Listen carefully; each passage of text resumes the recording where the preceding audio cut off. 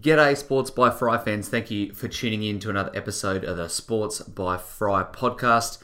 Another Sunday means it's time to sit down with J-Lo once again. Round 14 in the books in the AFL world, which means finally the fantasy buys are behind us. I did come out of the other side with a better team, I think, but yeah, things could have been a bit better. I only scored 1,800 this week and kind of hovered around the 15,000 mark in ranking. So I really wanted to launch into the top 10, but not having Jack Macrae certainly hurt me. But J-Lo and I unpack all that, talk a little bit of NBA draft stuff as well, now that's in the books. Really happy that Darius Garland is a Cavalier, as I talked about on last week's podcast. But without further ado, let me dive into today's episode.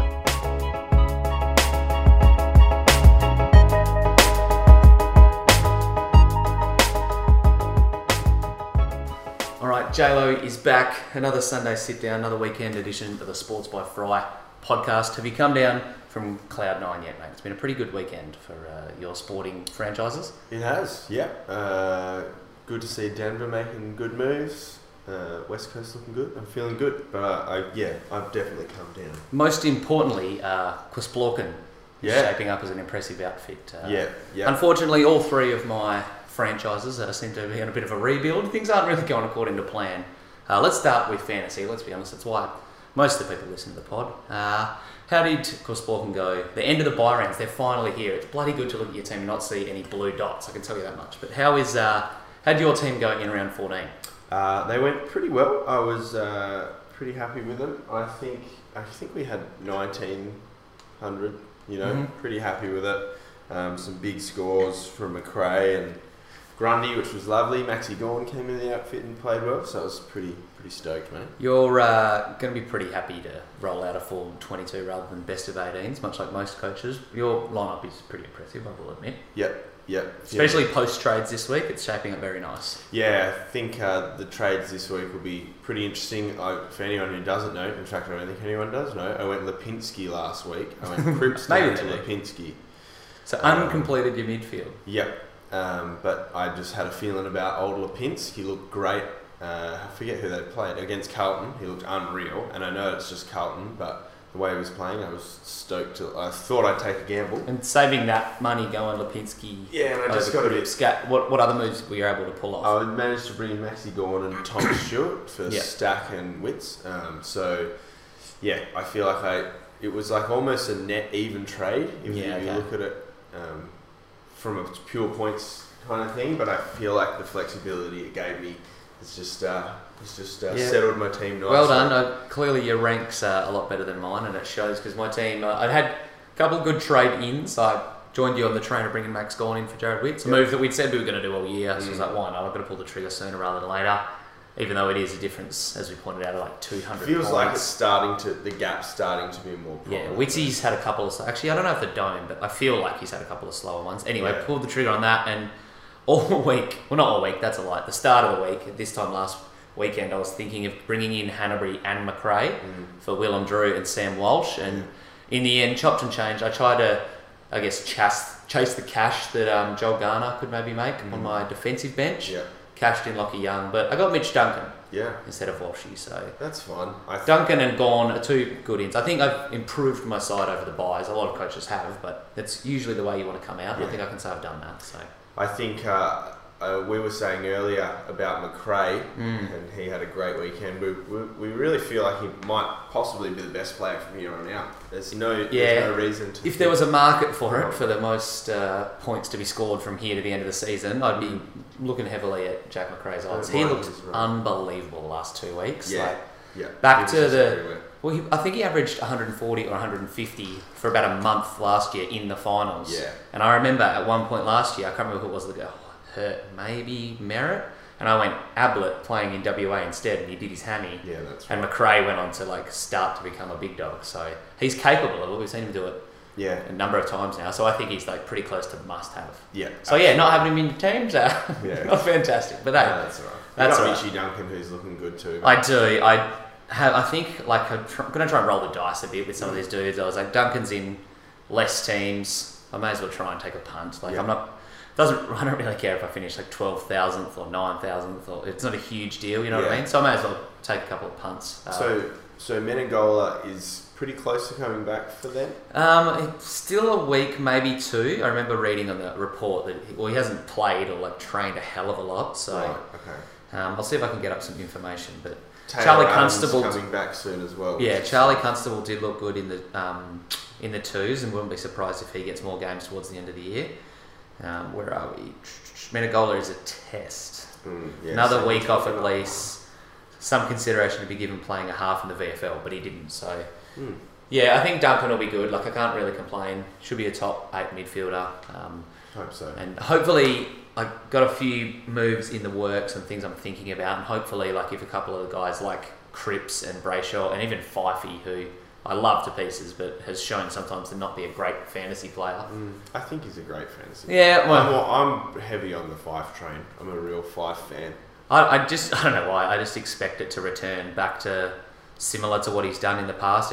He's had an unreal lead up to the buys, and since then he's been alright. But anyway, getting to McRae or Kelly from Fife, I feel like there's a difference. Yep. So Fife might be a fantasy star, but those guys are superstars, must-haves in your team. So I got some stepping stones that I can kind of go up to, I guess. How many rookies have you got left on your field after the buys? With the trades that I'm currently locking in, I'm Yep. going to have probably 2 defensive rookies. Nice. So I'm pretty wrapped, and I can see a pretty clear path to get those 2 off the field and who I want to go to. Yeah. And then I guess it's just lateral shuffles and sort of really nailing your captain from there on out. Yeah, captain does become a big choice. It can just boost you. Like we said, it's only maybe the difference of 40 odd points each week, but it does add up if you muck it up, as I found out a few times, unfortunately. Yeah. My trades, I think I'm going to be similar. I'll have 2 rookies after trades on the field, but that's because I'm pulling the trigger on the move that I probably should have done last week, and I'm bringing in Dan Hanbury. Yep, getting rid of Willem Drew, who I've said I've been going to get rid of for about a month, but that only cost me $50,000 to go from Drew to Hanbury, and I think it's a gamble that I can afford to do. A lot of people are really against it, really, in the don't do it basket. So I guess I've got a question for you. If it's, say you're getting a rookie off your midfield, like I am, should you pull the trigger? And then if you've got a full completed midfield, do you still think it's worth the gamble to try and, like you did a bit with Lipinski, take that cash, get off a Brayshaw or a Cripper type, or do you think it's a bit too risky given his injury history? If you had a complete midfield, I would question it, but he's getting that 100. He's really poised himself to make at least a 100k run, I reckon. He just needs an 80 next week to really push that value. So I reckon it's not... Got to break even in the 40s after his 100. It's not unreasonable to just have him sitting on your bench earning money. It's like you might do that with a rookie who gets named anyway in your midfield just as a money play. So if you look at it from that point of view... would you rather, if it was for your bench, would you rather have Hanbury or Nick Hind for the difference of about 250 grand? Look, I mean, Hind's going to go up as well. Yeah. But I don't know. I do really like the Hanbury play. I guess I probably wouldn't incomplete a midfield for it. It just made a lot of sense this week with Cripps and going on to his bye and being... I'm just a bit sick of him, so... How many did you field this week, just quickly? 18. Yeah. Flat. Yeah, I got lucky. Still managed to smoke me. No, did I smoke? What was I think I had... I didn't say. I think I had 18, 15, yeah, something it was like that. pretty close. Yeah, still. I think it's the difference of having McRae, really. That's true. But one bloke that, we both at this stage will have next week, Dan Hanbury. I think if it's a wise gamble to take it this time of year. Like we were talking before, we were trying to look to see if there were any other dudes who were kind of fallen off price-wise that we can take a punt on. There's nothing else really out there. It reminds me a bit of the Brad Crouch scenario. Like we've seen them do it before. Yeah. And I'm not saying that Hanbury can continue these hundreds, but there's also a possibility that if he strings games together, he can be a 90 plus average. We don't know what he is at St Kilda either. It's true. That's not as busy a midfield as Sydney seems to be. I feel like there's more points up for grabs, and especially with it not being in Sydney's play style, there's no reason he can't average 100. He's that sort of player. He's been in Brownlow contention a few times. He's done it before, I in the pre-season was really in the don't do it, it's not worth a gamble basket, but I guess I've kind of almost learned my lesson a bit with Brad Crouch. So I think I'll be... Guys who are underpriced, you got to pick them and take them while you can. So I probably wouldn't incomplete a midfield to answer the question, but I'm definitely bringing him in this week. If he gets a rookie off your field, it's a pretty worthwhile gamble, I reckon. Yeah, I agree. Yeah, I think even if, like what I did, I had Lipinski sitting in that last spot and I just pushed him to a forward position. Yep. And bring Hanbury in. That could be a way to do it. If you've got one of those guys who's like versatile and you can flick around, I think get Hanbury in. Well, Hannah's is a 200 gamer, so he's a premiership player, 3-time All-Oz. I think he won the Rising Star memory as well. Yeah, he did. He is, so last year with the Swans, he was obviously hurt and averaged 62 from 15 games. Yeah. But the 4 years before that, he's gone 94, 107, 109, 95. Yeah. So there's every realistic chance that he can push you up. So I personally think that it's a smart move. Would you do a Walsh to Hanbury move, do you think? If Walsh was your last midfielder, do you reckon you'd put it? That would save you 150k doing that? Yeah, possibly for the flexibility it might give me. If it got me another rookie off the field, that'd be really exciting. I think that's the priority for coaches for the next maybe, I don't want to say month or so. Hopefully you can get all the rookies off before then, but that's got to be it. Before you start shuffling too many of these dudes and chopping it up too much, I reckon get rid of the rooks. Yeah, I agree. All right, before we transition into NBA talk and the draft talk, let's do a little AFL check-in with actual games rather than just fantasy stuff, because it's a pretty interesting season. I love the fact that the Bombers are done. Buys are done. Oh, I thought you said the Bombers are done. I was like, yeah, maybe they are. They didn't look great on Thursday night. But yeah, they're pretty interesting to see. There's only 2 Victorian teams in the top 8. And I think I remember reading somewhere that if it holds to form, it'll be the most Victorian teams that missed the finals he's tied for the record. So that really lights my fire, that. Yeah, it's good to see the global brand of AFL doing well. I just think it's good because just the monopoly Victoria has on footy. It's like, gosh, that's a little frustrating as someone who lives out of state. Yeah, I can see you'd say that. There are some teams like the Dons who could maybe sneak back into contention. Let's have a quick look at the teams maybe in the race for like that 7th and 8th spot, because I think Brisbane and the Crows are sitting 5 and 6 and they're 8 wins from 13 games. So I like the Crows. I think that top 6 is pretty solid. Like Brisbane would maybe slip a little bit, but I still think they're good for a final spot. Yeah. So essentially there's 2 spots up for grabs with Port, Freo and Richmond all on 7 and 6. And then below that, you got Essendon and St Kilda at 6 and 7. So a couple of interesting games coming up over the next month. I think even a few between those sides that could determine things. But who'd be your bet to steal those last 2 spots? Oh, look, I think Port could maybe get their act together. I would definitely say Freo. Freo definitely. Well, they're the 2 that are currently sitting inside the 8. So if those 2 were in, then that would mean that Richmond, Essendon and St Kilda miss out. Yeah, if Cochin comes back, and a few of their other little players come back, like obviously Rewalt will play. Yeah. I mean, that's pretty important. He'll be back Such soonish. a good player. I think Richmond could do it just because they're such a class team at the moment.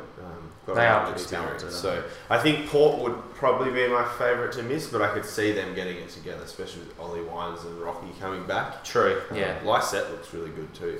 Yeah, he had an awesome game. He really seized the moment with Ken Hinkley swinging the axe. Yeah, I think it makes him an interesting player. Well, Rewalt's expected to be back in 2 to 4 weeks. That's probably where I would side as well. I'd tip Richmond to maybe steal probably Port Adelaide spot. I do have a bit of confidence in the boys. Freo, you mean? Yeah, we've got a solid run home. We've got big games against you guys and Geelong, so that could dictate a hell of a lot. And it was a bit disappointing to see us lose to Melbourne on the weekend, but we were a couple of men down, and we've had a few things go our way the last few weeks, like the Brisbane and Collingwood games real close. Yeah, like when it gets to 2 or 3 minutes left and there's a goal in it, sometimes you have to be pretty lucky to just snag it. Like bounce goes your way, and all of a sudden you got a shot on goal type of thing. Right. So. Yeah. Yeah, I'm happy with the way that the boys are tracking, so hopefully we can cling to a spot. Eagles sitting 4th at the moment. Yeah, we looked really good. We've got Hawthorn on the weekend. Do you reckon top 4 is pretty comfortable? Top 2 maybe? Yeah, that sounds about right. Big game on the weekend because I think it's our last look at the G. Okay. So I think probably good to get maybe a few of the younger crew in just in case come finals time we're low on players. Yeah. Knock on wood, obviously.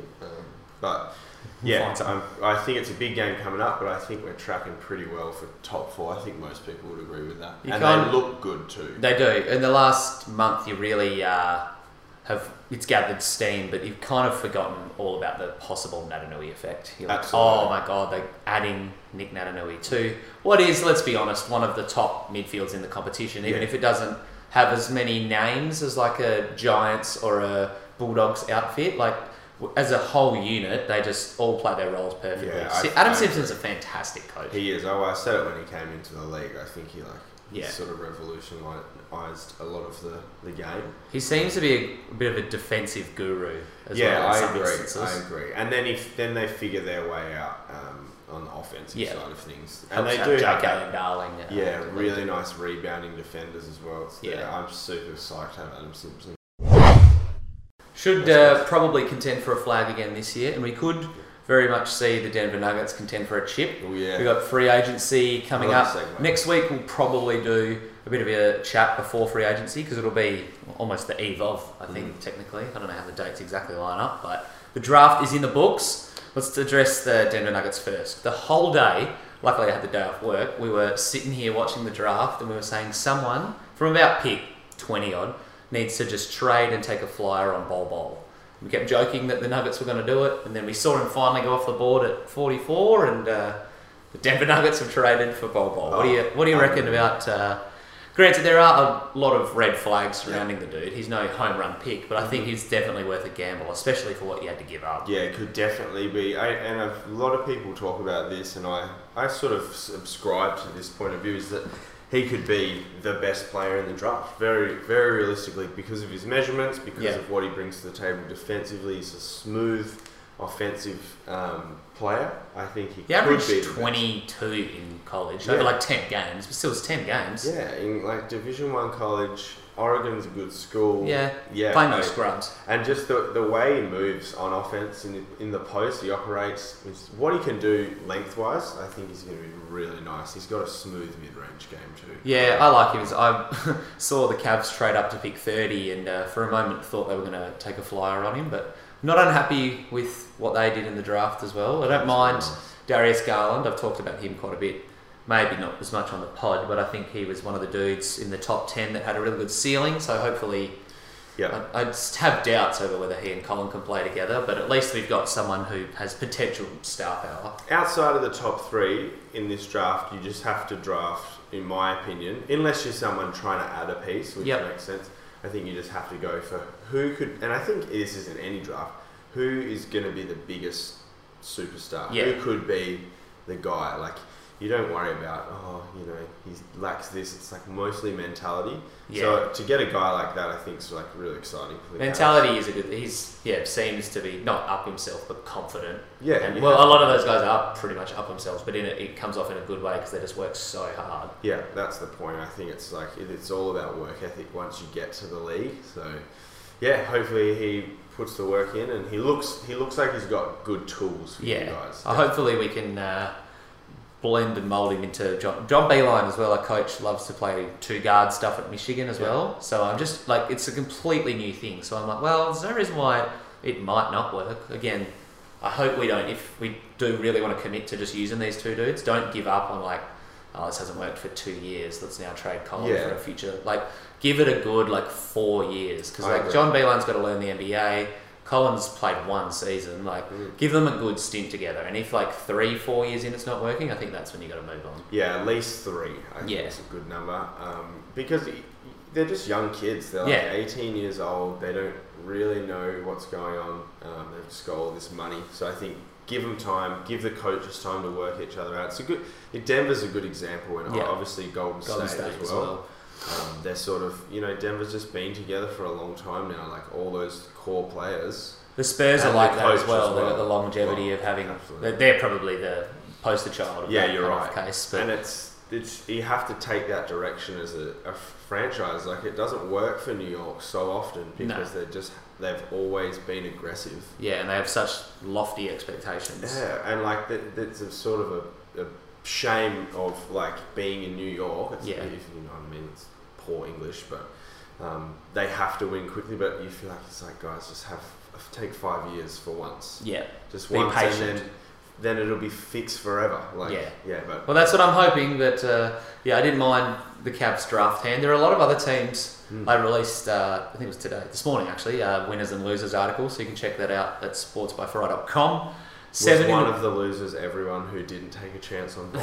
Kinda. He was actually one of the losers himself. Unfortunately, sliding so far. But yeah, Tim Connolly was definitely a winner after drafting him. One of the other teams, two of the teams actually that I loved the moves they made were Atlanta and Memphis. Both set up pretty well future-wise. Remind me on what Memphis did. So we'll go Memphis first. Obviously, got Ja Morant at pick 2, but then they added Brandon Clark, pick 21 as well, who's a bit Paul Millsappy, Draymond Green-y.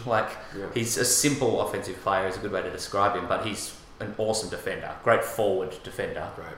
So hopefully, if you piece them with Jaren Jackson, maybe Ja Morant. Jaren Jackson looks nice. I quite like him. Yeah, it's not a bad future, that's for sure. Yep. I like them. Atlanta was the other one who got Cam Reddish. Yep. They also drafted. Take a risk on Reddish because he was. Well, he was another bloke that kind of fits what you were saying. Could just be a superstar. Yeah. DeAndre Hunter they traded up for to get at 4 as well. Yeah, really like him. And I think they might have added someone. I don't know, it was just those two. They were the big ins anyway. But they got a nice core as well. They now can roll maybe Hunter out at the 4, or if they want to play John Collins at the 5. Yeah, you do a lot of switchable wings. They have to be careful now that they don't just play all kids, because when it's all kids playing, they can sort of get ahead of themselves. You need good veterans around the club, because otherwise you're the Phoenix Suns. Right? Yeah, that's true. They were one of the winners, kind of, after their move for Ty Jerome, because I was happy to see them trade in and get a point guard. They didn't draft Kobe White, who was someone I liked at pick 6, which is also why I made them one of the losers, because they traded back to pick 11 and took Cam Johnson from North Carolina, the shooter, who's got weird hip problems and is older than Devin Booker. That's weird. Yeah. So bizarre. But they're a funny franchise. There was a thing going around saying the reason they did that is because they want to target D'Angelo Russell in free agency, so then you could have Russell, Booker, and this other dope shooter as their forward. But yeah, interesting move. Dario Saric, they traded for him as well, but he's a free agent, I think, at the end of the year. Right. So he's kind of nice for them. I feel a bit bad for him. He's ping-ponged around quite a bit, eh? Oh, look, he's got a good skill set. He'll be all right. He'll probably end up being a bit Enes Kanter-ish, just contribute wherever he is. Yeah, that's true. He does seem like that type of guy that will bounce around a bit. All right, I think that covers all the main topics. Got a big week ahead of fantasy football. We've got a Thursday night game. Obviously, we've talked a bit about our trades. We're both probably going to roll with Hanbury, but who do you think is going to be your vice captain on Thursday night? Definitely 1,000,000% Josh Kelly. I'm so lucky to have him. I think, and luckily he's still not in heaps of teams. Or it has gone up a lot, though. It'll be interesting to see how many blokes can trade him in off his buy, because he's worth 850k. He's in He's in 16 teams. Speaking of, actually, shout out to Brody Grundy, who is currently $873,000. Mate, honestly, I think Josh Kelly might go 900. Yeah, well, I've been calling him the best player in fantasy for a couple of years, but it's finally starting to come to fruition. Unfortunately, I'm not a Kelly owner, but that's okay, because I have my own giant stud in Tim Taranto, who'll be my vice captain. Yeah, taking it to a whole nother level this year. Hopefully, we can get rid of these rookies off our field in the near future, but things are looking pretty good. This time next week we'll be doing a free agency talk. Is there anything rumour-wise or target-wise that you want the Nuggets to do in the next week? Things you want to hear? Just 3 and D. Yeah. That's all we need, really. Just like a good veteran, I think. I'm always down for a good vet. I think that would be nice. Where do you reckon Vince Carter should go? Said he's going to play for one last year. Do you reckon he should go to the Lakers? Try and ring chase, or do you want to see him go to Toronto for that nostalgic factor? I think would be nice. There'd be a few places that make sense, but just wherever he can sort of guide young players, because he's one of those perfect vets, really. Yeah, so. They talked to him. I think it was on his podcast that he does on the Ringer with Kent Bazemore, and he was talking about how he's like, I don't want to just settle into on the bench, like kind of pointing on a clipboard thing for the rookies. I want to like lead by example. So I think wherever he goes, he'll want to still play like a 15-minute a night kind of chunk, and he can probably do that on the Lakers or maybe even the Warriors with Klay Thompson going down. Yeah, no, it'd be another interesting. It'd be nice for him to get a ring. Yeah, for sure. I do want to see Vince get a ring. I do want to see the large fries and Coke piece it all together with another big score. I'll be back doing my AFL teams podcast on Thursday night, and then of course I'll be doing a round wrap up in the next couple of days. So thanks for joining once again, J-Lo. Good luck in round 14, mate. Thanks.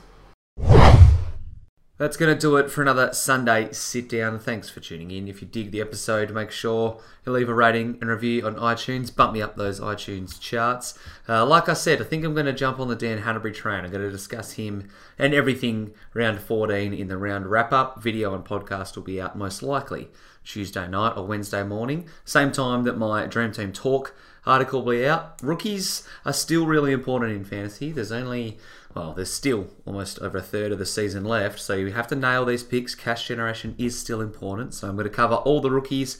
Later this week, I might even shoot out an article talking about the rookies that haven't played yet this year that we could hopefully, fingers crossed, see on an AFL side. But time for me to wrap this thing up. Thanks again for tuning in. Until next time, peace.